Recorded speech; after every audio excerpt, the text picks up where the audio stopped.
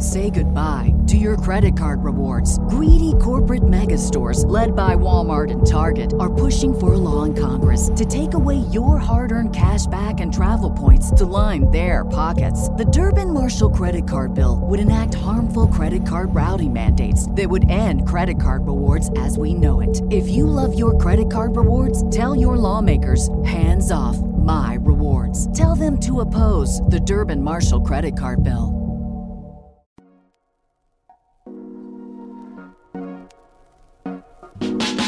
Welcome to the Kopke Ride Home for Monday, February 14th, 2022. I'm Jackson Bird. Today, speed skiing, synchronized skating, ski ballet, and other rejected sports from the Olympics. Plus, remember that SpaceX rocket stage headed for the moon? Turns out it is a different piece of rocket junk, not from SpaceX at all. And the tropical disease that may be on the verge of eradication in humans. Here are some of the cool things from the news today. It's the final week of the Winter Olympics, and as controversy continues to brew in multiple directions for the current games, I thought I'd take a look back at some absolutely wild sporting events that used to be briefly included in the Winter Olympics past. Now, I've talked before about demonstration sports that are showcased at the Olympic Games, more so to promote the sport, possibly for future inclusion, rather than for standard medal competition. It's often a sport that is popular in the host country, like the US has included American football, and Belgium has included korfball.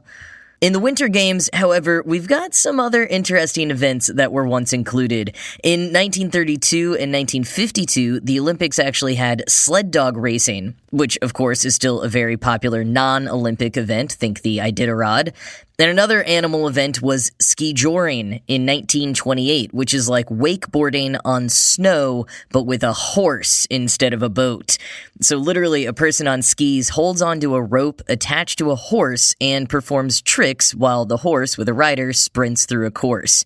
And like sled dog racing, it remains a very popular event, just not in the Olympics. There's also been events like the Winter Pentathlon and Military Patrol, both of which combine several different activities like cross-country skiing and shooting all together. The most deadly of all Olympic sports was alpinism, which I've mentioned a few times before. It was a sport for which medals were usually awarded for significant achievements that happened outside of the Olympics. The first medal in 1924 went to the team who attempted to scale Mount Everest. It was never awarded much, and when it was, some of the medals were posthumous. There were concerns that the award's mere existence could encourage dangerous scaling attempts, which is one reason that it was retired. Another sport that was never quite part of the Olympics because of how dangerous it is speed skiing.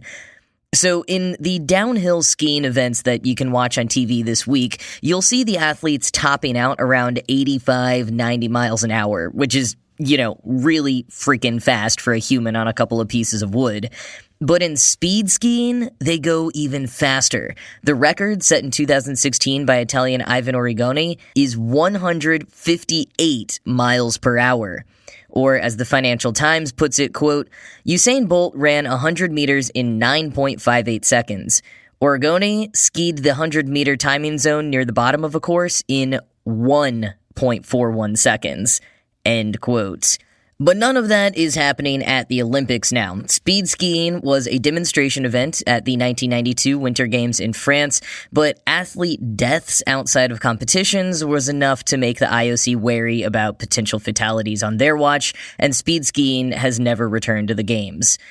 The basic idea of speed skiing is literally just going down a steep 1-kilometer hill in a straight line as fast as humanly possible. And to aid aerodynamics, competitors have foam fairings attached to the calves of their very tight latex suits and wear these huge sort of triangular helmets. The Financial Times compared them to Darth Vader, but they're kind of bulkier than that, or at least they used to be. When I watched a few speed skiing videos online, the weird helmets honestly stood out to me more than the astronomical speeds. Speed skiing is probably up there with sled dog racing as one of the sports on this list that still has the biggest competitive following. But like sled dog racing, I think it's just a risk that the IOC doesn't want to take. There are, however, 2 skating events I would love to see return that I don't think would pose any safety concerns for animals or humans. First is synchronized skating, which is exactly what it sounds like. 8 to 16 competitors performing on ice all together, just like synchronized swimming, but for figure skating. The other one is special figures skating, in which a skater not only performs a choreographed number, but also carves art into the ice with their skates while they do it. How cool would that look? Especially nowadays with our ability to mount cameras on the ceiling, we could see the artwork come to life as the athlete come artist creates it. It's apparently only been in the Olympics once in the 1908 Winter Games as a men's-only sport, and the sport itself dropped in popularity as the 20th century went on, so I don't know if there are many people who still practice it, but personally, I think that would be a super cool one to bring back. And speaking of mixing art and athleticism, one sport that's been getting some buzz online recently is ballet skiing, or ski ballet. Now, like speed skating, some of you may remember this from the 1992 Games in France, as well as the 1988 Games in Calgary. At both, it was a demonstration sport. To keep it in Olympic terms, it's kind of like figure skating, but with skis on a slight slope. Competitors use their poles to perform forward flips and maneuver into all kinds of impressive spins and dance moves while blasting popular music and sometimes adorning their more typical ski suits with a bit of sparkle or feathers. Though it didn't have its brief moment in the Olympic spotlight until the late 80s, ballet skiing has its roots in the overall counterculture of the 60s and 70s. Bob Howard, a 3-time world champion in ballet skiing, told the New York Times, quote, "Skiing had its own youth movement," end quote. Or as Leslie Anthony, author of A History of the Modern Ski Culture, said, "The young adults who got into ballet skiing and all other forms of freestyle skiing, replete with tricks and spins and jumps, literally just wanted to go against the grain of how their parents were skiing." I also like how another ballet skiing champion, Genia Fuller, described it, quote, "We brought music to the mountains. To be able to put on a show in that setting and to get people to feel what you're feeling through the music and the movement, well, dancers know it's an amazing feeling," end quote. And I especially like that description of getting people to feel what you're feeling in terms of alpine sports. This was the first year I really noticed how many competitors, especially the snowboarders, have earbuds in while they're competing. And of course, that makes everyone curious what they're listening to that pumps them up for their big run. Chloe Kim was apparently listening to Motorsport by Migos, Cardi B, and Nicki Minaj on the run that won her second gold medal. But something about knowing that they're all rocking out to a song kind of in their own world while we watch them from afar, just listening to their boards or skis against the snow and the commentators try to explain to us what's going on. It reminded me of the dissonance between what we're seeing and what they're experiencing. I saw a tweet recently joking that there should be one average recreational level person included in each Olympic event so that the audience really gets a sense of just how mind-blowingly impressive all of these athletes are, just how difficult what they're doing really is. Like, it's easy for us to watch someone falter when we're sitting on our couch and judge them for that, maybe forgetting for a minute that we could probably never ever do what they can.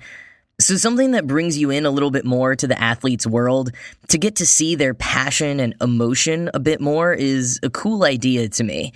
Not that a dance routine will always achieve all of that, because it too has the element of performance and technical skill, but I do like Fuller's point about at least trying to get people watching to feel what the competitor is feeling. Because people who are doing any of these sports are in love with them, obsessed with them, and using a bit more artistry to convey that passion is a cool concept. But alas, ski ballet never made it as an official Olympic sport for a few reasons.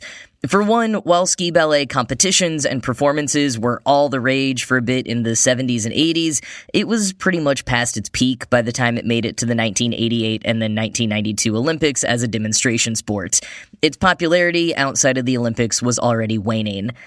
And its free-flowing creative spirit also didn't mesh too well with the objective rubrics of the Olympics. Quoting the New York Times, The International Olympic Committee seemed uncertain how to create objective judging criteria for ballet. The IOC wanted points, scores, and time, said Bob Howard, who coached skiers at the 1988 and 1992 Olympics. But so much of ballet was interpretive. The addition of more rules and formalized elements, some borrowed from figure skating, crowded Olympic ballet skiers into an uncomfortable box, spawning the technically impressive but artistically stunted routines that now transfix online audiences. End quote. There was a little bit of a vicious cycle there that a few of the aforementioned sports have faced. There weren't enough people competing to justify it as an Olympic event, and then because it wasn't in the Olympics, the competitions declined as well. There are constant campaigns to revive some of these sports. There was a pretty strong rumor that synchronized skating would make a return for the current Winter Games. But for now, you'll just have to relive them on YouTube and TikTok, where there are countless videos forever resurfacing of these jaw-dropping and head-scratching sports. I put a couple in the show notes to start your journey.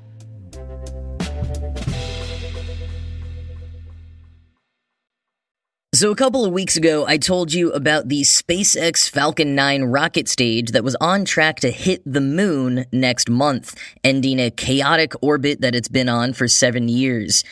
Well, it turns out that it's not a SpaceX rocket stage after all. So the piece from the Falcon 9 rocket that had been the prime suspect here came from the launch of the NOAA's Deep Space Climate Observatory mission, or DSCOVR, D-S-C-O-V-R, DSCOVR. SpaceX, being a company that lots of people love to criticize, got a lot of flack when experts announced an upper stage of the rocket from the DSCOVR launch would be unintentionally slamming into the moon. But we all may have spoken too soon. Quoting Ars Technica, Bill Gray, who writes the widely used Project Pluto software to track near-Earth objects and was the original source for the Falcon 9 hitting the moon story, acknowledged the error on his website Saturday. He explained that back in 2015, he and other observers found an unidentified object in the sky and gave it a temporary name, WE0913A. Further observations suggested it probably was a human-made object, and soon the second stage of the rocket used to launch DSCOVR became a prime candidate. It was engineer John Giorgini at NASA's Jet Propulsion Laboratory who realized this object was not, in fact, the upper stage of a Falcon 9 rocket. He wrote to Gray on Saturday morning explaining that DSCOVR spacecraft's trajectory did not go particularly close to the moon. The second stage would therefore be extremely unlikely to strike the moon. This prompted Gray to dig back into his data and identify other potential candidates. End quote. And he found one. A piece of the Long March 3C rocket used by China on their Chang'e 5 T1 mission, which launched just a few months before DSCOVR, and the timing and lunar trajectory of which is almost an exact match for the orbit of the object in question. Gray said on his site that this is still circumstantial evidence, but that he thinks it is fairly convincing. And from The Verge, quote, despite the confusion about the object's identity, Gray says this is just further proof that we need more information about these rocket boosters that go to deep space. As Gray argues, some people's general attitude towards these kinds of objects is that we don't need to pay attention to them once they're in space, since they're so far out in orbit. As of now, no formal entity is consistently tracking leftover rockets like this that go into deep space trajectories. The only folks that I know of who pay attention to these old rocket boosters are the asteroid tracking community, he says. This sort of thing would be considerably easier if there was some regulatory environment where they had to report something. But as it stands, it's always a certain amount of detective work that goes into figuring these things out. End quote. And it should be noted that this particular case only got so much attention because just about anything SpaceX does, especially if it can be criticized, does get attention. But at the same time, the attention is what led Giorgini at JPL to hear about it and realize that it didn't add up with what he remembered about DSCOVR's trajectory. And I guess the case requiring attention to properly solve the mystery really does prove Gray's point that some more regulation around this sort of thing wouldn't go amiss. And a reminder, in case you missed the earlier segment on this rocket stage hitting the moon is not a dangerous thing. NASA even intentionally shot a rocket upper stage to the moon on purpose once to study what happened. And if we can get the timing right with impact on March 4th, hopefully we'll be able to study the effects of this one too. But as for that Falcon 9 rocket stage, well, it's still out there somewhere, continuing on its chaotic orbit.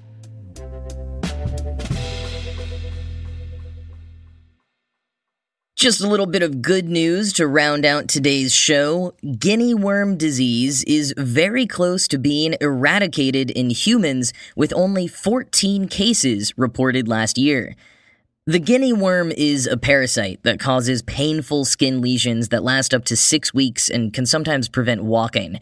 The disease particularly affects poor communities without safe drinking water, and there is no drug treatment for it or vaccine to prevent it, but efforts in tracking and the use of pesticides and other interventions have brought case numbers down from 3.5 million across 20 countries in the 1980s to just over a dozen in 2021. Now, while enormous strides have been made, there is still concern about animal infections. Quoting Nature, Julie Swan, a disease modeler at North Carolina State University, isn't entirely convinced that eradication is possible. She says that it's hard to control diseases that have animal reservoirs, pointing out that there were 790 reported cases of guinea worm infection in dogs in Chad alone last year. But animal cases were also down by 45% in 2021, and Adam Weiss, director of the Guinea Worm Eradication Program of the Carter Center in Georgia, remains optimistic that eradication is within reach. He says that eradication programs are tackling animal reservoirs by tethering dogs to curb the spread of the parasites. Weiss adds that baboons are probably contracting guinea worm from water contaminated by dogs, so controlling the parasite in dogs could help to rein in its spread in wildlife. I absolutely believe guinea worm is eradicable, he says. It'll take more work, but if we couldn't do it, I'd be the first one to say it. End quote. And if and when guinea worm disease is truly eradicated, Nature notes that it will join rinderpest and smallpox as the only diseases purposefully eradicated in human history. And that is certainly something to celebrate.